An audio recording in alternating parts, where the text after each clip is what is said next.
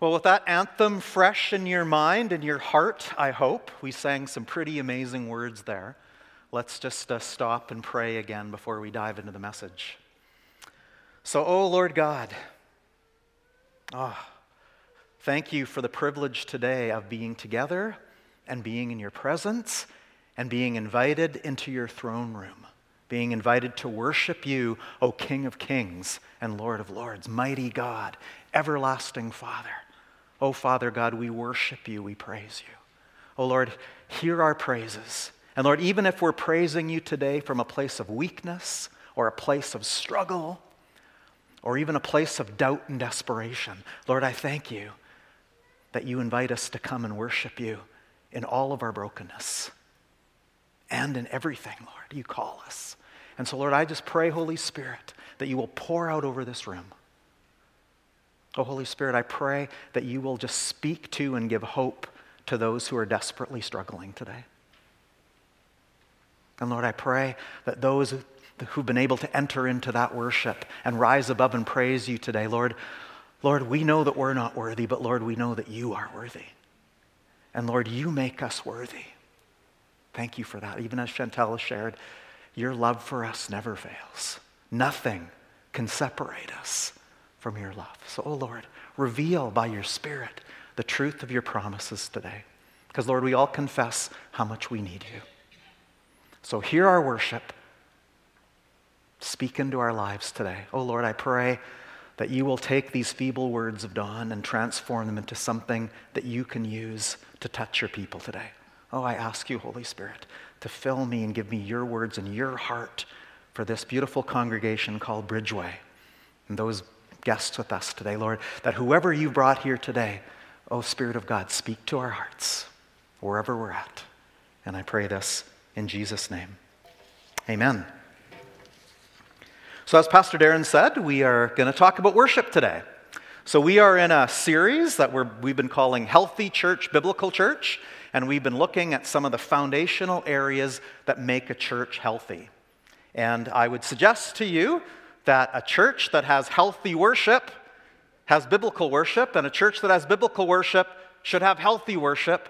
And my hope and prayer for Bridgeway Community Church is that this area of worship in our lives and as we gather in community can be a beautiful thing. And I think as we worship together today in prayer and in music and other ways, it was awesome to worship with you. Now, in a little while, a bunch of you are going to leave this place and maybe go out for lunch together. And perhaps at some of these lunch gatherings, someone might dare to ask the question, so, what did you think of worship today? Or, so, how was worship today? So here's my question. What does that question mean? Does that question mean, how was the worship service? Or does that question mean, how was the music today? How was the singing today? Now, maybe all of you would answer differently. Historically, when people would say, how was the worship, they would mean the worship service. We used to say years ago, we would say the worship, and that would mean the service. Whereas in more recent years, the worship often gets equated with music. So when people talk about worship, or how's the worship going, or what's the worship like in your church, or how was they're usually talking about music. Now, that is something that gets said a lot and often said in a little bit of a derogatory way, I feel. And yet I certainly wouldn't want anyone to hear today that worship isn't a vital, important part. Music isn't a vital and important part of worship. But I think that most of us, in some way or another, understand that worship is much, much more.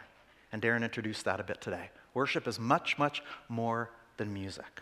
But where do we go with this whole worship thing? Now, it's sad to me that over the last 20 years plus, the church, and particularly the evangelical church, has been going through an era that many call the worship wars. And what a sad thing. Isn't it sad that for 20 years we've been fighting about worship? Now, I'm not saying Bridgeway necessarily, but I am, as someone who's been around the church block a few times, and especially the evangelical church world, sadly I would have to say that for many, many reasons, there's been so many worship wars, And it just grieves my heart. Anyway, before I get super serious though, I have to show you the meme that's been floating around for a long time now, so probably a lot of you have seen it. Have you seen this before? These are the official worship signals. Now, I'm sorry if it's a little too small for some of you to see, but you see some of the very ways that some of you probably joyfully mock me for doing when you see me worship in church. Because, I'm really good at, where is it? Oh, carry the TV. Oh yeah, that's one of my faves. Now, you probably can't see at the very bottom, it says expert, and then it says warning, Baptists do not attempt. If we were going to make it for us, it would say warning, Mennonites do not attempt. So, I love, Village People, Rocky's a good one. I don't do touchdown that often, but I admit I'm probably a bit of a Village People worshiper. So anyway, I don't know how you feel when you see this. I know for most people, they get a chuckle and we laugh. There are some people, myself included, that have to be careful to not be a little bit offended because people who worship like I do can feel judged too, that people just mock you and think that, yeah, you're just being ridiculous if you do this kind of thing. And so it's just funny how we react so differently, and yet, yeah, you can laugh and have some fun with this. But isn't it sad though also that if this is what worship has been dumbed down to?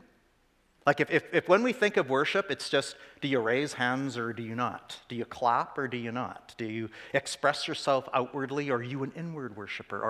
Or yeah, some of those are true things, but anyway, enough of that. That was supposed to be funny, but you guys have maybe seen it way too much around to know.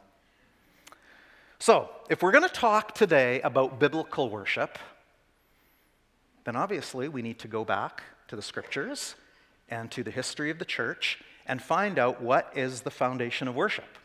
Now, to go way back historically, really, ultimately what worship is all about is it's about submission to whoever the deity, God, or king or ruler is. So, worship was just all about I submit to and give loyalty to, and often in a forced and demanded way, to whatever the God or deity is that my culture follows, or whatever king or ruler that my culture has.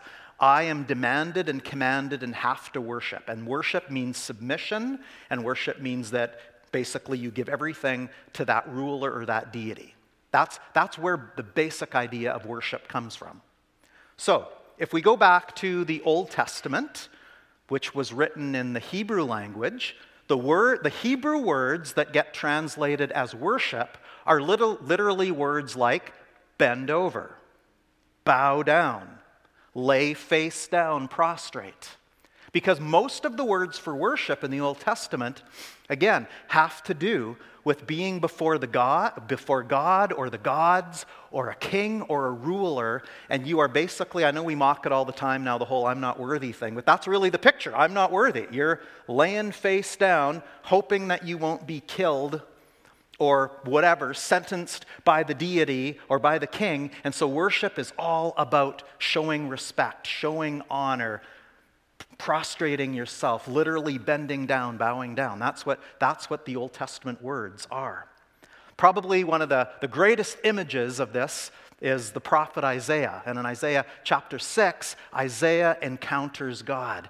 And how Isaiah cries out, it's like, woe is me, I am ruined. And that's kind of the Old Testament idea, is that if you encounter God, if you encounter deity, you are in the presence of power and holiness, and you do nothing but worship, which again means get your face to the ground, get down, and show respect and honor to this God or to this deity or whatever you needed to worship. So that's much of the picture of the Old Testament of what worship's all about. Now, if we go to the New Testament, the New Testament is written in Greek, and most of those words that get translated in English as worship, those words also mean things like pay homage or revere or adore. So there's still that idea of worshiping a deity or worshiping a ruler or a king. But there's also some other words that actually could be translated serve. So the New Testament starts to bring out the idea that worship is also connected to serving. So think about that for a while, and we're going to come back to those words. But that's a little bit of the historic foundation of what worship is. Now, the New Testament would suggest to us, well, actually the Old too, but specifically the New Testament, would suggest to us that there's actually something about worship that makes it either acceptable or unacceptable. That there's actually, as a verse was even read this morning, there's actually true and proper worship. So if there's acceptable worship or true and proper worship, then I suppose the opposite would be the reality, right? What do you think about that? So take a look at these verses that you see on the screen, just a couple examples that bring up this idea. So the writer of Hebrews says, "Therefore, since we are receiving a kingdom that cannot be shaken, let us be thankful and so worship God acceptably with reverence and awe. For our God is a consuming fire." So it's quite a picture from the New Testament of worship, of God being a consuming fire. And so the idea of acceptable worship is understood as worship with reverence and awe. In Romans chapter 12, that's the next verse you see there, and Chantal read this morning already. "Therefore I urge you, brothers and sisters, in view of God's mercy, to offer your bodies as a living sacrifice, holy and pleasing to God. This is your true and proper worship." So just from these two verses, we can ask some tough questions, right? Like, what's acceptable worship? What's true and proper worship? I'm now going to give you the answer. You're all going, yeah. Okay. Now, too bad there wasn't just a simple, easy answer. So I'm now going to take us on a little bit of a journey that I hope within that journey will start to answer some of that question for you. So, where do we begin with this idea of worship? I've already talked about how the Hebrew words and the Greek words they all come back to the idea of worshiping that deity or worshiping that king or that ruler. So I would suggest to you that worship begins, or biblical worship specifically, begins with the idea that God is king. God is above every other god, and that is the message of the Old Testament. Now think about it. Even listen to all the songs we heard this morning. Yahweh, which is God's name, is trying to reveal himself to his creation. And in ancient times, they had so many gods they could barely count them. And Yahweh comes along and says, "Wait, I am the one true God, worship me alone." And so through the Old Testament, God's trying to get the attention of individuals, and then he has a plan to get the attention of a nation that he wants to use as an example to the rest of the world. This is an example of a nation that follows the one true God, because God's agenda through all of the Old Testament is for people to understand that there is only one God, one true God, and that only Yahweh, only that one true God, is worthy of worship. You see, when God gave the 10 Commandments, remember, the beginning commandments are, "You shall have no other gods before me." Nothing, no one, anyone or anything, no other gods before me. True worship is the understanding of God is king. Yahweh is King of kings and Lord of lords. There is no earthly king and there is no heavenly deity that competes or compares. True worship is getting that, understanding that, and approaching and living for God in that light. And that's, you could say, might be the simplest way to understand the Old Testament. But I would suggest that it's the same in the New Testament. Now, just before we go there, I want to give you a great example, and that would be many of the Psalms. If you want to see this theme over and over again of who really is king, in spite of what culture says, in spite of what every other religion or what every other nation in the world would say, in the Old Testament and the Psalms, God is king. And it comes up in so many Psalms, but let's just read Psalm 95 to illustrate this. And the whole Psalm isn't on here. Sorry, go back to Psalm 95. Just one slide back there. There we go. So I'll read this. It says, "Come, let us sing for joy to the Lord. Let us shout aloud to the rock of our salvation. Let us come before him with thanksgiving and extol him with music and song. For the Lord is the great God, the great King above all gods. In his hand are the depths of the earth, and the mountain peaks belong to him. The sea is his, for he made it, and his hands formed the dry land. And now verse 6, come, let us bow down and worship. Let us kneel before the Lord our Maker, for he is our God, and we are the people of his pasture, the flock under his care. So again, one psalm of many, and of many, many scriptures in the Old Testament that want to keep reminding the people over and over again of who is the true God, who is the true King. When God set up a nation, his plan was that he would be their king. And yet over time and through their own disobedience and through their own comparing themselves with other nations, they said, we want to have an earthly king.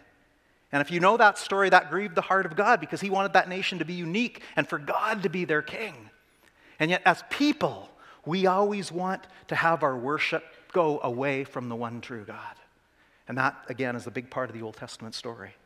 And yet again, the foundation of worship is who really is the king. Now, I would suggest to you that this same theme carries on in the New Testament. And I would suggest to you that the New Testament is basically, the overall message would be, Jesus is king, not Caesar. You see, Jesus lived during the time of the Roman Empire. And the Roman emperors, or the Roman Caesars, not only did they see themselves as king of kings, but they saw themselves as deity. They saw themselves as gods and wanted the people to worship them. So when we read in Scripture, King of Kings and Lord of Lords, we think that's a Christian idea. The Caesars, that was their line. Caesar is King of Kings. Caesar is Lord of Lords. And so when the message of Jesus and the message of early Christianity came about, everything was about, no, Yahweh is king. Jesus is king, not Caesar. In fact, if you really want to understand Revelation, it's not really about divining the future. The theme of Revelation is a worship book with many, many throne room scenes. And you know what those throne room scenes are always about? Caesar isn't king, Jesus is king. The kingdom of Rome will fail mightily, but the kingdom of God will last forever. Jesus is king. He's the Lamb who was slain. He's the King of Kings and Lord of Lords. All of those throne room scenes where elders are laying on their faces and multitudes are worshiping, those are all scenes that people would have understood because that's what the Romans wanted for their Caesars and their leadership and their way of life. And yet Yahweh, Jesus, is king. He's the one that's going to win, and so is the kingdom of God. And that's what worship's all about. Jesus is king. Yahweh is king. That's where it all begins. So, with that foundation of who is king, and wow, there's so much implication when we just think historically, it seems so easy and obvious. And yet in our culture, absolutely everything wants to be worshiped. So much wants our time and our love and our devotion and our awe, and all of that is worship. And Jesus keeps saying to us through his word and by his Spirit, I am king. I am the only one worthy to be worshipped. That's where worship all starts from a biblical point of view.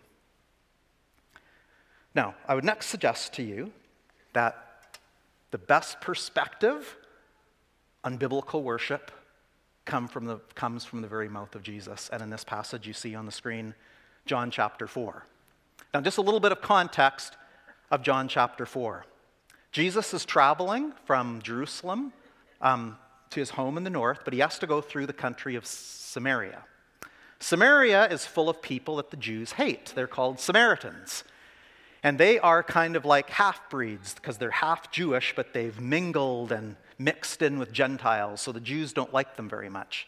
And the Jews and these Samaritans have been having worship wars for centuries.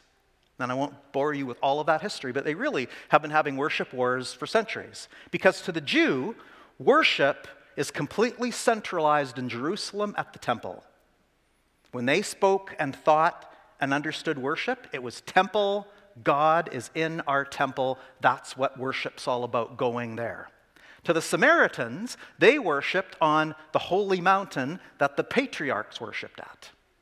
And so, from a biblical perspective, an ancient perspective, worship is very much about location. You worship at a place. And God resides in temples. God resides in places on mountains where he appears. And you need to go to those places to worship. That was the very common understanding. So, when Jesus is talking to this Samaritan woman, and again, that was all scandalous, but that's another whole sermon. But he's talking to her, and they're actually having a worship debate. Because she's Samaritan, and she's saying, once she figures out who Jesus is, she has the big question, like we all would. So give me the right answer, Messiah. What's the right answer? Where should we worship? And this is the answer that Jesus gives her in the scripture you see before you. So John chapter 4, beginning at verse 21, Jesus replied, "Believe me, a time is coming when you will worship the Father neither on this mountain nor in Jerusalem at the temple.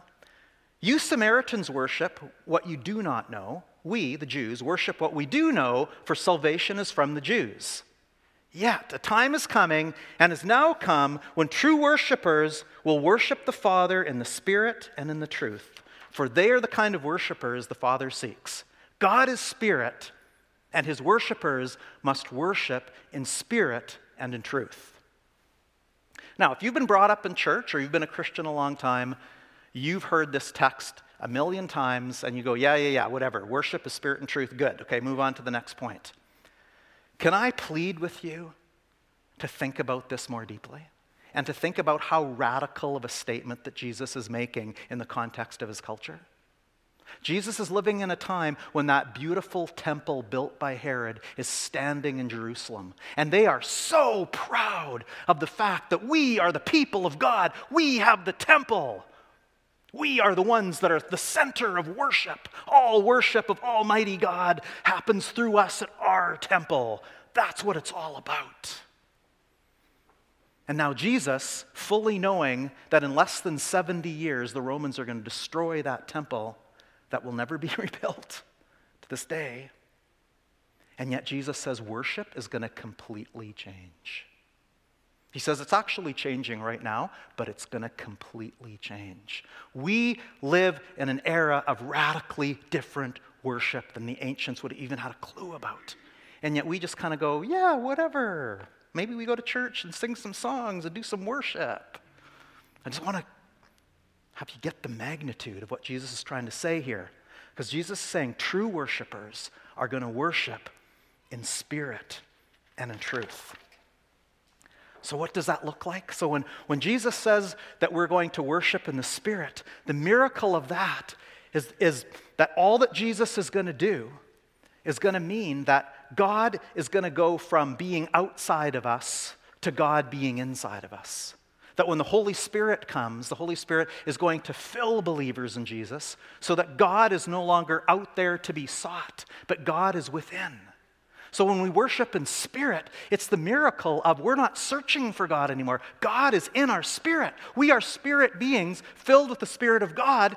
And so at any moment that we acknowledge his presence, it's like worship.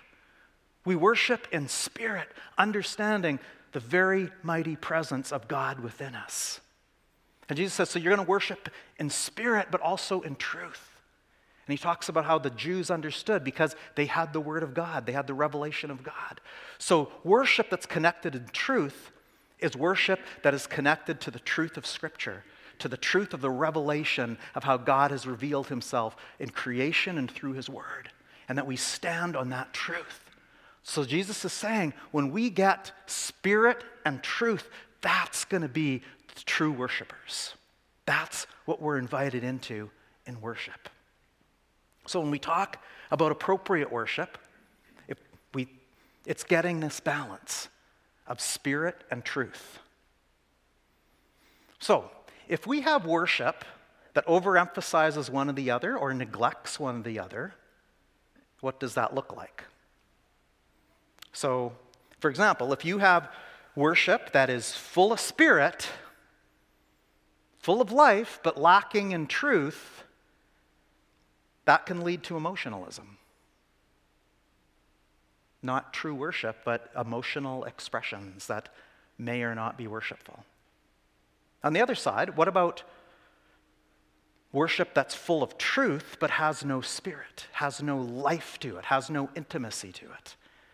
Well, that kind of worship can lead to legalism. So in our worship, if we want to learn to worship acceptably, it's avoiding the worship that leads to emotionalism or the worship that leads to legalism. Neither one Jesus had in mind. Now, I don't know what your journey has been with this. I just thought of a few stories in my life. Well, I'll tell this one first. So years ago, it was quite common for young adults from evangelical churches to, when rather than go to the traditional Bible schools, there was this era where so many young adults wanted to go on something called YWAM. Anybody know what I'm talking about? YWAM stands for Youth with a Mission. And there were YWAM bases all over the world. There still are many, but that whole YWAM movement isn't quite as big as it was, say, 10 years ago. Now, if you've never heard of this, bear with my story, but I'll try to give you context. But YWAM was this very actually loose organization. They didn't really have much accountability or any head office. There was just these random YWAM bases all over the world, and so they were very attractive for young adults to go to in order to have this missions and Bible school type experience. Now, the reason that YWAMs were quite controversial in more conservative evangelical churches is that YWAMs were generally very charismatic. And so you would get these conservative kids going across the world on a YWAM, and they're being taught about being filled with the Spirit and spiritual gifts and prophecy and just all this charismatic kind of stuff. And it was quite a fascinating era. And I would have to say to you that in my experience as a youth and young adults pastor during a lot of those years, I saw kids come back who were just completely transformed and were never the same again, and it was an amazing work of the Spirit in their life. But I also saw other kids come back that were just completely messed up and chucked their faith. It was a very interesting season. Anyway, a long explanation to get to my little story. So I was visiting with one of these YWAM base leaders one time, and just kind of explaining to him a little bit of my dilemma as a young adults pastor from the more conservative side of the church. And we were discussing this, and he asked me about my denominational background. I said, yeah, well, I've mostly served in either Mennonite or Baptist type churches. Oh, and he gets a big smile on his face. And he says, you know what? He says, I love it when you guys send us your kids. He says, because you know what? You Bapto-Menno people, your kids are so grounded in the Word, which is awesome. And you know what? When I get those kids that are grounded in the Word, and then they get filled with the Spirit, it's amazing. And he just went on and on about how when he gets these conservative kids that are grounded in the Word and they're filled with the Spirit, they are the most amazing on fire for Jesus missionaries. And anyway, I've always remembered that because for me it was just a little illustration of how the beauty of when Word or when truth and Spirit can come together and how powerful that can be. Anyway, that's one way I think of it. Now, I talked a little bit about how Spirit and truth, how worship that is void of truth can sometimes lead to more of an emotionalism type of experience than true worship. So another story from years ago in the worship war era. So back in the 90s, I know you guys love the ancient history of the 90s. Oh, the 80s was anyway. Back in the 90s, there was a Spirit movement at that time that wasn't really connected to the charismatic world, but it was called the Vineyard Movement. I don't know if anyone remembers hearing about the Vineyard Movement. It was kind of a thing in the 90s. And this Vineyard Movement had quite an impact, again, on the evangelical church, especially the conservative ones, because it was kind of like cool, interesting Holy Spirit stuff, but not necessarily having to be charismatic or Pentecostal, if that makes any sense to you. But anyway. So, one of the highlights of this Vineyard Movement for me personally was it really changed worship for me. In fact, in the 90s, through a lot of the influence of the Vineyard Movement and what became known later as Vineyard Worship, this whole thing of worship teams and different type of music and all of that was kind of the result of that movement. So for some of you, that's like, that's where it all went bad. Or for some of you, it was like, maybe that's where it all went good. Depends on your perspective, right? Well, anyway, in BC, at Abbotsford area, there was a young Mennonite guy named Brian Dirksen. He's not that young anymore. that got to be a part of this movement and became a very, very influential worship leader and worship songwriter. And you've probably seen and sung his songs even if you don't recognize the name, because it was very popular during the 90s and the early 2000s. So anyway, again, way too much history just to tell you my little story. So I'm living in Calgary at the time. It's the mid-90s, and I am just completely into this vineyard movement stuff, and it's a really awesome on fire for Jesus time of life for me. So anyway, I hear that Brian Dirksen and his band are coming to Calgary. So I'm pumped, big group of people from our church. And so I remember going to this auditorium where there's probably a couple thousand people packed into this place. And we're all excited because Brian Dirksen's new CD that year was called Light the Fire. I don't know if anyone remembers it. And we would all be singing, "Light the fire again. Don't let my heart grow cold. I'm crying out. Light the fire again." And the song was pumping, and it really did express the truth of our heart. But anyway, it was that era. So I'm in this room with a couple thousand people, and they just do the biggest like rock version of Light the Fire Again, and we're just all going nuts in there, right? It was awesome. So anyway, at the end of the song, the room is just electric, right? And all of a sudden this chant starts, and everyone starts going, "Yes, yes, yes, yes." And it started to feel really weird. Like, even though I was into it, but at this point I'm going, okay, this is getting a little weird for me now. So the worship leader, who was this Brian Dirksen guy, I'll never forget this. It was a life-changing moment for me. He's standing at the mic at the end of the song, and I could tell he's trying to read the room and read the spirit and say, what's going on here? And I remember that he said this. He said, when we say yes to Jesus, he usually leads us to the cross. As soon as he said that, it was just like instant silence in the room. Instant silence. And I'll never forget that moment, because that was a correction moment for me and maybe many others of what I'm trying to illustrate. That there can be a point where emotionalism, when we get hyped and all of that in a form or a style of worship, that if it's not based on truth, we just need to be careful. And I just really respected that worship leader for sensing that we'd crossed the line and brought us back to the truth of Jesus and his word. And it impacted me as a worship leader ever since that. Anyway, that's kind of my example from that world. However, the reason that I became that guy that was even at that conference was because I grew up in a church that often, to me, and again, I'm not judging it, but to me, it felt that there was a lack of life and that there was a lot of legalism. And I did not want to be a part of a Christianity that was about legalism and lifeless, showing up and doing church and there being no power and energy. And so I spent a big part of my life kind of fighting that too. But again, I'm trying to illustrate for you spirit and truth. We need to find the balance that Jesus talked about in order to truly worship biblically. Because worship in the extremes is never good. But when spirit and truth come together, it can be so beautiful. Jesus had to address this, and one time when he was talking to a group of Pharisees, and their legalism just got to him to the point where he said these words in Matthew 15. He's actually quoting Isaiah, but in Matthew 15 he says, and he's quoting and he says to them, "These people honor me with their lips, but their hearts are far from me. They worship me in vain. Their teachings are merely human rules." And so Jesus too saw the lifeless worship and the lifeless practice of legalism and said, that's not what I came for. He came to release spirit and truth worship.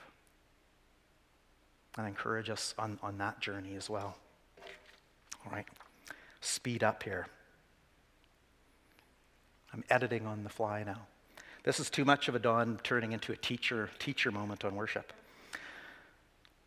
All right, well, we talked about Romans 12 before, and I wanted to talk a little, so I've been talking about the heart posture of worship, and I wanted to talk a little bit about the body posture of worship.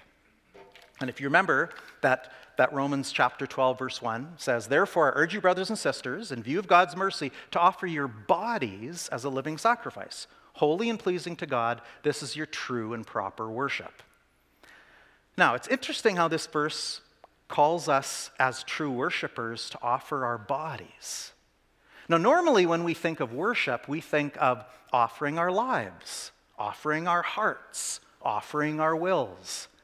Like, we're very familiar with that kind of language, but when we think of offering our bodies to God in a way of worship, now I don't want to suggest to you that the examples of postures you see there is the complete definition of what's happening in this verse. It's much deeper than that.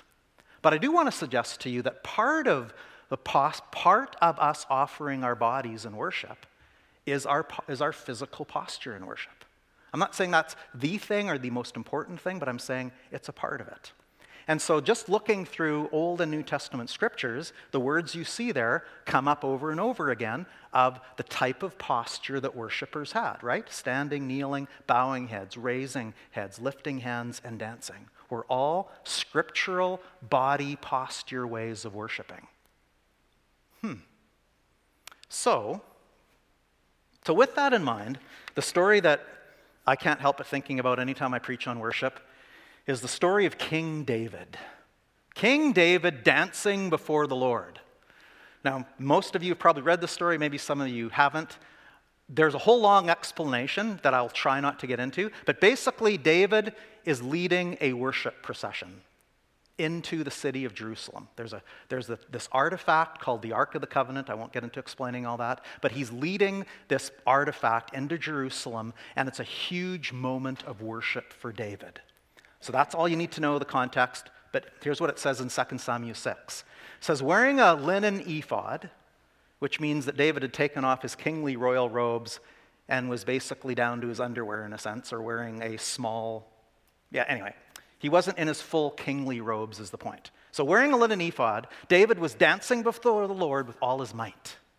And while he and all Israel were bringing up the ark of the Lord with shouts and the sound of trumpets, it was just a very quiet and serene worship celebration, as you can see from the scripture here. Anyway, you can laugh at that. Anyway, as the ark of the Lord was entering the city of David, Michal, daughter of Saul, who also was David's wife at this point, watched from the window. And when she saw King David leaping and dancing before the Lord, she despised him in her heart. So, I could unpack this story all over the place. I won't. I just have one question for us today. Do we look at each other as fellow worshipers and despise each other?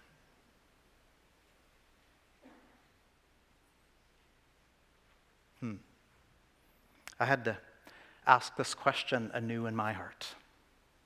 Now, some of you see me up front here worshiping, and you see me raise my hands and do things like that. And I've been around people in circles that are very, very expressive worshipers. And I've heard them talk about those people who sit there like this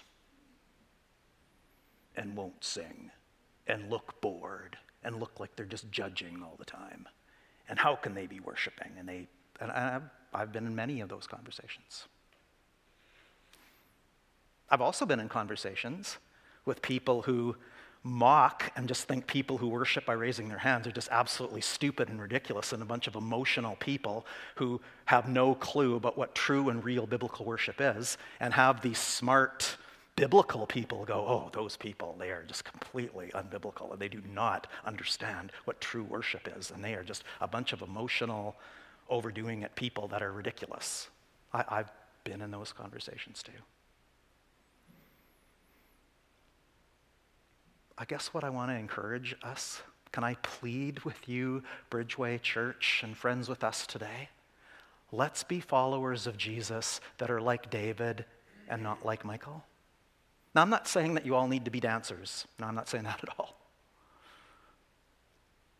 But can I plead with us? Let's not be Michals. No matter how much you may not relate to or like or even respect how someone else worships.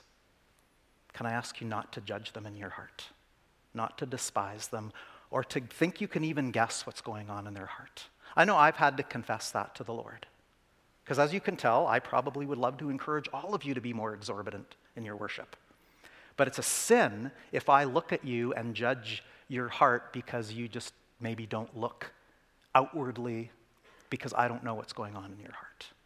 So if you've ever felt that judgment from me or someone like me, can I just speak on their behalf? I'm sorry. Forgive us. It's wrong for us to judge your heart based on your outward expression. But let me ask, let's not be Michael's. That's all I'm going to say about that story. All right, so I've talked about the most important in terms of heart posture and worship. Talked just a real little bit about the body posture and worship. I think they're both important and very biblical. There's also what I would call the family posture and worship. And what I mean by that is biblical worship is corporate worship. Now, there's a bunch of teaching here that I'm going to avoid getting into now, but let me just read you this quote from a book called The Worship Architect. It says, Christian worship, especially Western Christian worship, has been subject to radical individualism. Corporate worship is what happens when the body of Christ assembles to hear with one heart and speak with one voice the words, praises, prayers, petitions, and thanks fitting to Christian worship. I think another danger in worship is for us to too much think that worship is just completely an individual thing. That I just worship God in my own heart and in my own little way, and that's what's important. Going to church, worshiping with other people, that's okay. I'll do that. But that's less important. I think if we're going to understand worship biblically, there's always a corporate nature to worship. Again, that doesn't mean that there isn't an individual part of worship. But worship biblically and scripturally, Old Testament and New Testament, is corporate worship. It's God's people coming together to declare the word, to declare praises, to declare prayer, and there's great importance and power in corporate worship. It's all through Scripture. Now, those statements that you see at the top of the screen, this is more from sort of my theology of worship studies, and there's much more I could say about this, but these are basically just 3 simple statements of what you could say biblical worship is. That biblical worship, again, old and new, it's always centered in God's acts of salvation. Biblical worship is patterned by revelation and response. And what I mean by that is that God is revealed and people respond. And it's the response to God's revelation that is the worship. That's a picture of biblical worship. And then below, worship is covenantal, meaning that there's a relationship and a covenant made between God and his people. And that relates to worship being corporate. So all of that could be one whole sermon, but I'll just leave that thought with you. So, with all of this kind of random journey that I've taken you on today, I hope you've been able to stay with me. This is how I want to conclude and have us respond today. One more little story from Scripture. John chapter 12, verse 1 to 3. It says this, 6 days before the Passover, Jesus came to Bethany, where Lazarus lived, whom Jesus had raised from the dead. Here a dinner was given in Jesus' honor. Martha served, while Lazarus was among those reclining at the table with him. Then Mary took about a pint of pure nard, an expensive perfume. She poured it on Jesus' feet and wiped his feet with her hair. And the house was filled with the fragrance of the perfume. And if you keep reading this story, Judas, who was the treasurer, was very angry because he thought that was a big waste of money. And yet Jesus said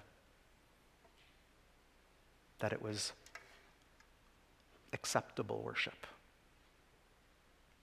So I wanted to conclude with this little story because I want you to see just in this little encounter the different types of worship that's going on by different people. Now, this was a meal held in Jesus' honor, which I would suggest to you is a worship event. At this worship event, Martha served. At this worship event, Lazarus says he reclined. I'm saying Lazarus rested in the assurance of Jesus' presence. And Mary did an act of extravagant worship. Now, here's what I want to suggest to you from this little story. I think all three of these people worshiped acceptably and worshiped in spirit and truth. Because they worshiped in the way that God created them and in the way God called and led them to worship. You know, I believe in this room today there are many of you who are Marthas. Your primary way of worshiping God is you serve him. And that may look many, many different ways, but your act of worship, your sacrifice of praise, it comes through your serving. And I would say to you today that if that's how God has made you and wired you and gifted you, bless you. Keep worshiping him that way. I think there's some of you who worship like Lazarus. Because of what God has done in your life, you have a rest and a peace in that faith and resting and being in his presence. Maybe for some of you that looks like being out in nature and worshiping God in that kind of a setting. Or maybe it's just the quietness of being with the scriptures or walking in prayer. Maybe some of you are Lazarus type worshipers. And then maybe there's some of you that are Mary worshipers. You're often led to more exuberant or extravagant ways that you may worship. In fact, this may apply to some of you who give really sacrificially, give financially very sacrificially, and no one knows. Only God sees that beautiful, extravagant worship, and it's huge to him, even if no one else sees. God bless you if that's you. It's not just the other kind of extravagance we think that you may think I'm meaning, although I think that's there too. And I think God loves that kind of extravagant worship too.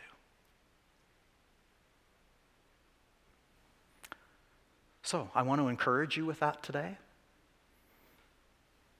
But here's my response challenge for you today. Number one, I want you to rest in how God has wired you and how God has gifted you. And be that kind of worshiper. Be the Martha, be the Lazarus, or be the Mary. And know that your Father is well pleased. And continue to be that kind of worshiper. Rest in how he has made you and created you. So that's challenge number one. And then challenge number two is the word risk. And I want to challenge you to risk to expand how you worship. And ask the Holy Spirit to show you where he wants you to risk to expand in your relationship and in your worship of your Creator. And maybe for some of you, it's going to be going to the quiet side, the meditative side, the spending more time alone with God side. That may be what he's calling you to do. Maybe for some of you, it is going to be more of an extravagant call. It's going to be take a risk. And even if everything in you feels funny or weird, to be more expressive in your worship, if that's a good thing because it pleases God and allows you to enter in more, why not forget about thinking what other people are going to think? Who cares? How about just take a risk and worship more extravagantly? And maybe for some of us, the Spirit is going to say, I need you to serve me more. Yeah, I know you love me. I know you read my word. I know you try to be faithful. But maybe the Holy Spirit is leading you to serve more and to show your worship and devotion by acts of service. It's all worship. And when we do it in spirit and truth, it's acceptable and it's pleasing unto God. So I'm just going to leave a moment of silence. And by the way, silence is another form of worship. And just give you an opportunity to listen to the Spirit and ask the Spirit, show me where I need to rest and show me where I need to risk. So Holy Spirit, speak to us. Let's spend a moment in quiet.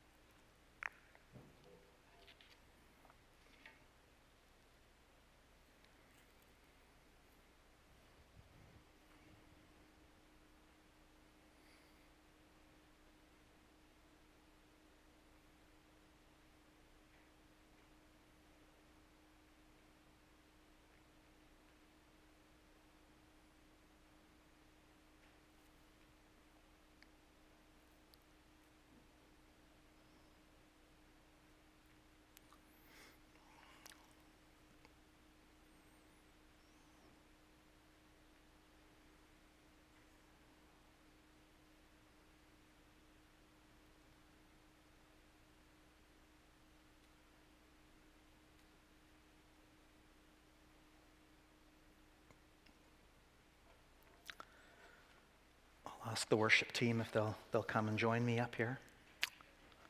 Let me pray. Oh, Spirit of God, I just ask that you will just continue to move among us and continue to speak as we listen. Holy Spirit, I pray that you will give courage to those you are calling to rest, and I pray that you will give courage to those you are calling to risk. Oh Lord, I pray that Bridgeway Community Church will be a people who worship you, Jesus, in spirit and in truth. May you transform our worship to honor you and to bless each other. And I pray this in Jesus' name. Amen.